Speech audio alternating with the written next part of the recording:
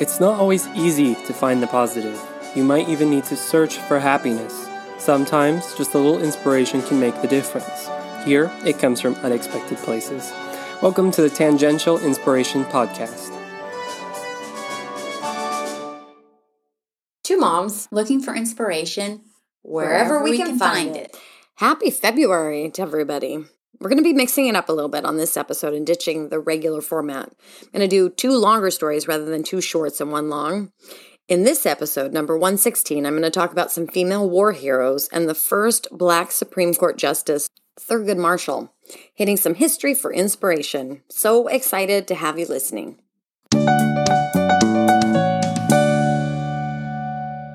It's February. And for those of us in the United States, that means Black History Month. Celebrating the history and contributions of Black Americans is particularly important right now, as some Americans are aggressively trying to stifle learning about our damning past, the struggles for equality, and the continued fight to be treated fairly. Many of our first episodes were about amazing Black Americans who made or were making a difference in our country, and we want to continue that celebration by including segments on Black history throughout February. The judiciary is one of the three branches of government and probably the one people know the least about, particularly the head of the branch, the U.S. Supreme Court. And while there's been a lot of news coverage about the Supreme Court in the last few years, little of it has been good. Faith in the Supreme Court is at an all-time low, but that hasn't always been the case. In different periods of history, the Supreme Court has been viewed as protecting important civil liberties, and one of the staunchest protectors of civil rights in the Supreme Court was Associate Justice Thurgood Marshall. Justice Marshall was also the first African American to sit on the Supreme Court. His journey to the court is an interesting and impactful story. Thurgood Marshall was born on July 2, 1908 in Baltimore, Maryland. His mother, Norma, was a schoolteacher. His father, William, held various jobs as a waiter in clubs, hotels, and on rail cars. Thurgood was described as being a boisterous child who often got in trouble. His father, William, was interested in law, and he followed legal cases, sometimes even going to court to watch the proceedings. Thurgood sometimes went with his father to watch court proceedings. Although his father never told Thurgood that he should be a lawyer, he taught Thurgood how to reason and argue. His father would challenge Thurgood's statements and make him defend them. Thurgood said of his father, "He taught me how to argue, challenged my logic on every point by making me prove every statement I made, even if we were just discussing the weather." Thurgood graduated from the Colored High and Training School in Baltimore in 1925 with honors. He then enrolled in the oldest college for African Americans in the United States, Lincoln University in Pennsylvania. There, he earned good grades and was a star on the college debate team. While still a student at Lincoln, he married Vivian Buster Bure. He again graduated with honors with a degree in American literature and philosophy. At this time, law schools were still segregated, so Thurgood went to Howard University School of Law in Washington, D.C. There, he was mentored by Charles Hamilton Houston, who was instrumental in dismantling the Jim Crow laws in the South that forced racial segregation in almost all aspects of life and limited voting rights for blacks. Houston taught his students about social engineering and how they could use the law to fight for civil rights. After he graduated, he started a law practice in Baltimore, but never made much money because he was busy fighting to benefit the Black community. He volunteered for the NAACP and took on a case where a Black student was denied entry to the University of Maryland's law school on the grounds that he was Black. Thurgood won the case, arguing that denying the student an equal opportunity to go to law school and only accepting white students violated the Equal Protection Clause of the U.S. Constitution. The case was never appealed to the U.S. Supreme Court, so the ruling was limited to Maryland only, but it helped set his sights on a national victory. Marshall took a position as a special counsel for the NAACP and began litigating more and more discrimination cases, including arguing cases before the Supreme Court. The national attention of these cases also led to increased donations for the NAACP. Thurgood argued cases about unequal pay for Black workers and other civil rights cases. Of the 32 civil rights cases Thurgood Marshall argued before the U.S. Supreme Court, he won 29 of them, which is absolutely an amazing record. Thurgood helped overturn the practice of white primaries, where only white people were allowed to vote in election primaries, prevent segregation on interstate buses, and helped end racially restricted covenants that prevented Black people from moving into certain neighborhoods. Thurgood continued to file cases against segregated education, arguing that the separate but equal doctrine that it allowed separate schools for blacks and whites did not treat students equally under the Equal Protection Clause of the United States. Black schools had significantly less funding and were often in poor repair, and the lack of funding created fewer learning opportunities for black students. He used education experts to testify about the large discrepancy between black and white schools. Eventually, Thurgood Marshall argued the case Brown versus the Board of Education before the Supreme Court. This landmark case was decided in favor of Thurgood's client, with the Supreme Court holding that Topeka, Kansas school board violated a black student's civil rights by requiring her to ride a bus further away to a black elementary school instead of letting her attend the school right near her home. On May 17, 1954, Supreme Court Justice Earl Warren handed down the Supreme Court's unanimous decision that, in the field of education, the doctrine of separate but equal has no place. Separate educational facilities are inherently unequal. The Supreme Court ordered that nationwide school districts would have to unsegregate all schools with all deliberate speed. As expected, this meant a lot of resistance in the South. Thurgood even had to go back to the Supreme Court to get the court to enforce the school board of Little Rock, Arkansas, to enforce the Brown decision. In 1955, Thurgood's wife, Vivian, died from cancer. A year later, he would marry Celia Suyet, a secretary at the NAACP, who he called Sissy. They'd have 2 kids together, Thurgood Jr. and John. Thurgood Jr. became a lawyer and worked for the Clinton administration, and John directed the U.S. Marshals Service. In 1960, Thurgood Marshall accepted an invitation from Kenya to come and help draft their constitution and is considered a revered figure in Kenya history. In 1961, Marshall was nominated by President John F. Kennedy to the U.S. Court of Appeals for New York, Vermont, and Connecticut. Southern senators held up the appointment for 8 months before he could be approved by the Senate. During his time at the U.S. Court of Appeals judge, Thurgood argued 98 majority opinions, none of which were reversed by the U.S. Supreme Court, which is another amazing accomplishment. His rulings were most often protective of civil rights and equal justice. In 1965, President Lyndon Johnson nominated Thurgood to the position of Solicitor General, who's the attorney that argues cases before the Supreme Court on behalf of the government of the United States. As Solicitor General, he won 14 out of the 19 cases he argued before the Supreme Court. One of the cases he won was upholding the constitutionality of the 1965 Voting Rights Act, which prohibited racial discrimination in voting. In 1967, when a vacancy opened up on the Supreme Court, Thurgood Marshall was nominated by President Johnson. President Johnson was quoted as saying about the nomination, "It was as easy as it was obvious." President Johnson knew that Thurgood Marshall was the right man for the job, and it was time to finally have a person of color on the Supreme Court. Again, there was resistance from Southern senators, but the nomination was popular nationwide. On October 2, 1967, Thurgood Marshall was sworn in as the first black Associate Justice of the U.S. Supreme Court, where he would serve for the next 24 years.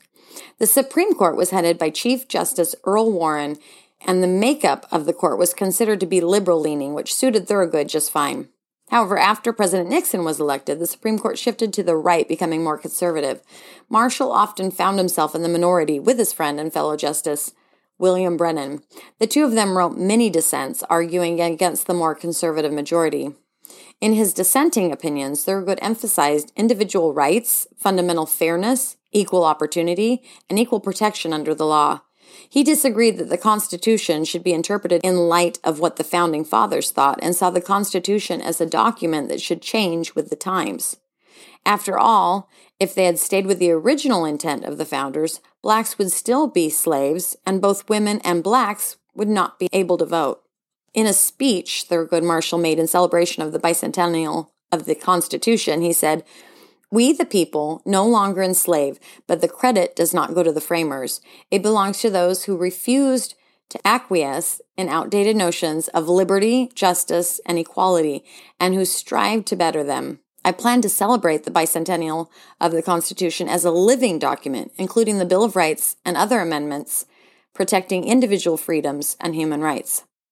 Justice Marshall continued to argue for the expansion of civil rights and equal treatment under the law. And while many of his arguments made in the dissenting opinions were not adopted by the Supreme Court, many state courts and legislative bodies adopted his theories on civil rights and equal protection. Marshall also pushed for reform in police actions, particularly in the area of the Fourth Amendment, protecting against unreasonable search and seizure and police brutality. He also argued that criminal defendants should be entitled to effective representation, which disproportionately affected black defendants. He also was opposed to the death penalty, arguing that it was morally unacceptable and that it was imposed much more frequently on the poor and minorities. He was a staunch defender of the First Amendment. He argued against obscenity laws, stating that if the First Amendment means anything, it means that a state has no business telling a man sitting alone in his home what books he may read or what films he may watch. He supported the rights of union picketers to picket on land open to the public and the rights of protesters to speak their minds and engage in protected symbolic protests. He argued that while the Constitution does contain an explicit right to privacy, the Bill of Rights infers one. Justice Marshall was also one of the first and most ardent supporters of a woman's right to choose in the Supreme Court. He was one of the votes in favor of the decision in Roe v. Wade that protected the right of a woman to choose, which lasted from 1973 to 2022. During his time on the Supreme Court, Justice Thurgood Marshall participated in 3,400 cases and wrote 322 majority opinions. Justice Marshall liked to joke that he was appointed for life and I intend to serve it. However, due to his increasingly poor health and the retirement of his friend and colleague, William Brennan, he decided to retire in 1991. Marshall was replaced by Clarence Thomas, another black justice, but the polar opposite of Marshall politically. Marshall won a number of awards for his years of service and his fight for civil rights. Thurgood Marshall died in 1993 from heart failure. More than 4,000 people showed up for his funeral, and his body lay in state at the Great Hall of the Supreme Court. Marshall has been called by legal experts as probably the most important American lawyer of the 20th century. He's been said to have transformed constitutional law and opened new facets of citizenship to Black Americans.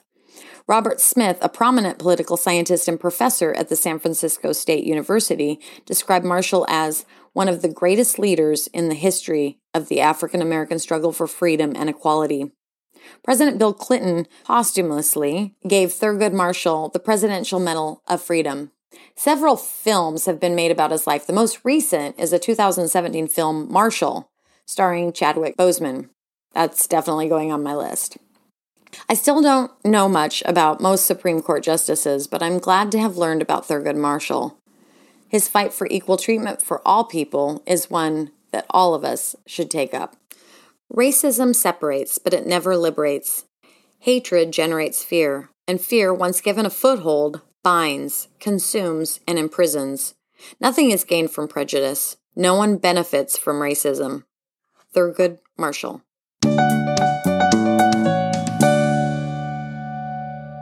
For Christmas, my son gave me a book by Elena Favilli and Francesca Cavaglio called Goodnight Stories for Rebel Girls. Though the book is intended for a younger audience, my kiddo knows me well. They're short pieces with vibrant illustrations, and they're just perfect for this mom who sometimes struggles staying focused. Each page is devoted to one heroine, so it gives you just enough information to hook you and make you want more. Even more than just the short but concise biographies, I so loved the subject matter, Rebel Girls. The book is filled with women who didn't just abide by outdated, misogynistic rules, but stayed true to themselves. They each impacted the world in their own unique ways, and this book reminds us how grateful we should be to these trailblazers. Going through the book, I found we had already discussed a pretty respectable number of the women they included, like Irina Sendler, the World War II war hero, who risked her life to save countless children. Jane Goodall, the famous primatologist and humanitarian. Julia Child, the chef. Maya Angelou, the writer. Wilma Rudolph, the woman who was told she would never walk again and proved them wrong, representing the United States in the Olympics. Simone Biles, the gymnast. Wangari Maathai, the activist from Africa, who was an environmentalist long before it was really even a thing. She understood the importance of dirt and trees and protecting land in order to have a livelihood and just a healthy life. And finally, Yusra Mardini, the refugee swimmer. There's a movie, I also need to put this on my list, on Netflix now called The Swimmer that tells her story. That list is far from complete with all the ladies they discuss in the book. For this episode, I'm just going to talk about 3 women who were war heroes in their own way and on their own terms. 1 from the U.S. Civil War and 2 from World War II. Goodnight Rebel Girls didn't have any ladies from World War I, which I thought was interesting. I know they have some more books, so I'll have to find one for another episode. Mary Edwards Walker was the first female U.S. Army surgeon during the Civil War. Claudia Rugarini was a self-proclaimed nerd who joined a group of university students secretly fighting Mussolini's fascist reign in Italy. And finally, I'm going to chat a little bit about Nancy Wake, a member of the French Resistance, and then the SOE, the Special Operations Executive, during World War II. So Mary Edwards Walker was born November 26, 1832 in Oswego, New York. Her parents, abolitionists, Alva and Vesta Walker, encouraged progressive ideals with their children, dividing domestic chores equally, and they offered shelter for freedom seekers on the Underground Railroad. Alva and Vesta also encouraged their 5 daughters to get an education, which was frowned upon at the time because they were girls. But education was so important to their family, the Walkers started the first free school in Oswego so their daughters could receive an education equal to their son. They were a free-thinking Christian family, and for this reason, they allowed Mary to wear bloomer pants instead of the customary skirt and corset of the time. After graduation, Mary became a teacher for a time in Minetto, New York, saving money to go to medical school. In 1855, she received her medical degree from Syracuse Medical College, the second woman to graduate after Elizabeth Blackwell, who was actually the first female doctor. November 16, 1855, Walker married another medical student, Albert Miller, and they opened up a medical practice together in Rome, New York. No one wanted or trusted a female doctor, and the business failed. When the Civil War broke out in 1861, Walker tried to join the Union, but was rejected because she was a female. At the time, women were only allowed to practice as nurses, so she decided to serve as an unpaid volunteer surgeon at the U.S. Patton Hospital in Washington. In 1862, Walker moved to Virginia and began treating soldiers near the front lines. She also requested to become a spy, but once again was rejected. In 1863, she was finally accepted to serve in the U.S. Army, becoming a contract acting assistant surgeon for civilians in Ohio. Walker often crossed battle lines to care for soldiers and civilians. In April of 1864, she had just finished helping a Confederate doctor with a surgery when she was captured by Confederate troops as a spy. She remained a prisoner of war, and during that time, she refused to wear the women's clothing they provided. She felt the men's clothes were more comfortable and hygienic. She thought the layers of dresses just collected dirt and transferred particles around. In August of 1864, she was released from prison and became an assistant surgeon of the Ohio 52nd Infantry. After the war, she was awarded the Medal of Honor by President Andrew Johnson, but it was taken away in 1916, as were many at the time. When the government reviewed awards and they decided they didn't meet requirements, they actually took away medals. That didn't stop her from wearing it, and later, Jimmy Carter legally restored the Medal of Honor decades after she had it taken away. After the war, she began to advocate for women's rights, including dress reform. She was the perfect person for it. After all, she had worn pants under her wedding dress. She taught school in pants. She attended medical school in them, even with her colleagues disapproving. Her family had been supportive of her choice, but that was about it. One day, she was walking home from teaching and was chased by a neighboring farmer and a group of boys, throwing eggs and other things at her. I just so admire her confidence. Even as people made fun of her and patients gawked, she stood her ground and did what she wanted. Eggs and teasing were one thing, but in 1870 she was actually arrested in New Orleans for dressing like a man. She responded back with, "I don't wear men's clothes, I wear my own clothes." She believed that a woman's dress should protect the person and allow freedom of motion and circulation, and not make the wearer a slave to it. Being someone who lives in yoga pants, I can't imagine being forced to wear a dress, let alone corsets and bustles. Thank goodness times have changed, and in part because of ladies like Mary Edwards Walker. She also tried to register to vote in 1871, and we know that she was denied. Still, I love the story of Mary Edwards Walker taking on something so trivial, yet at the same time, So important. Another brave young woman was Claudia Rugarini, actually named Marissa, but under Mussolini's dictatorship, it was too dangerous to use her real name. Claudia was born in Milan in 1922 to a poor immigrant family. Her mother was a masseuse with an extremely admirable work ethic. Her maternal grandmother was a foundling.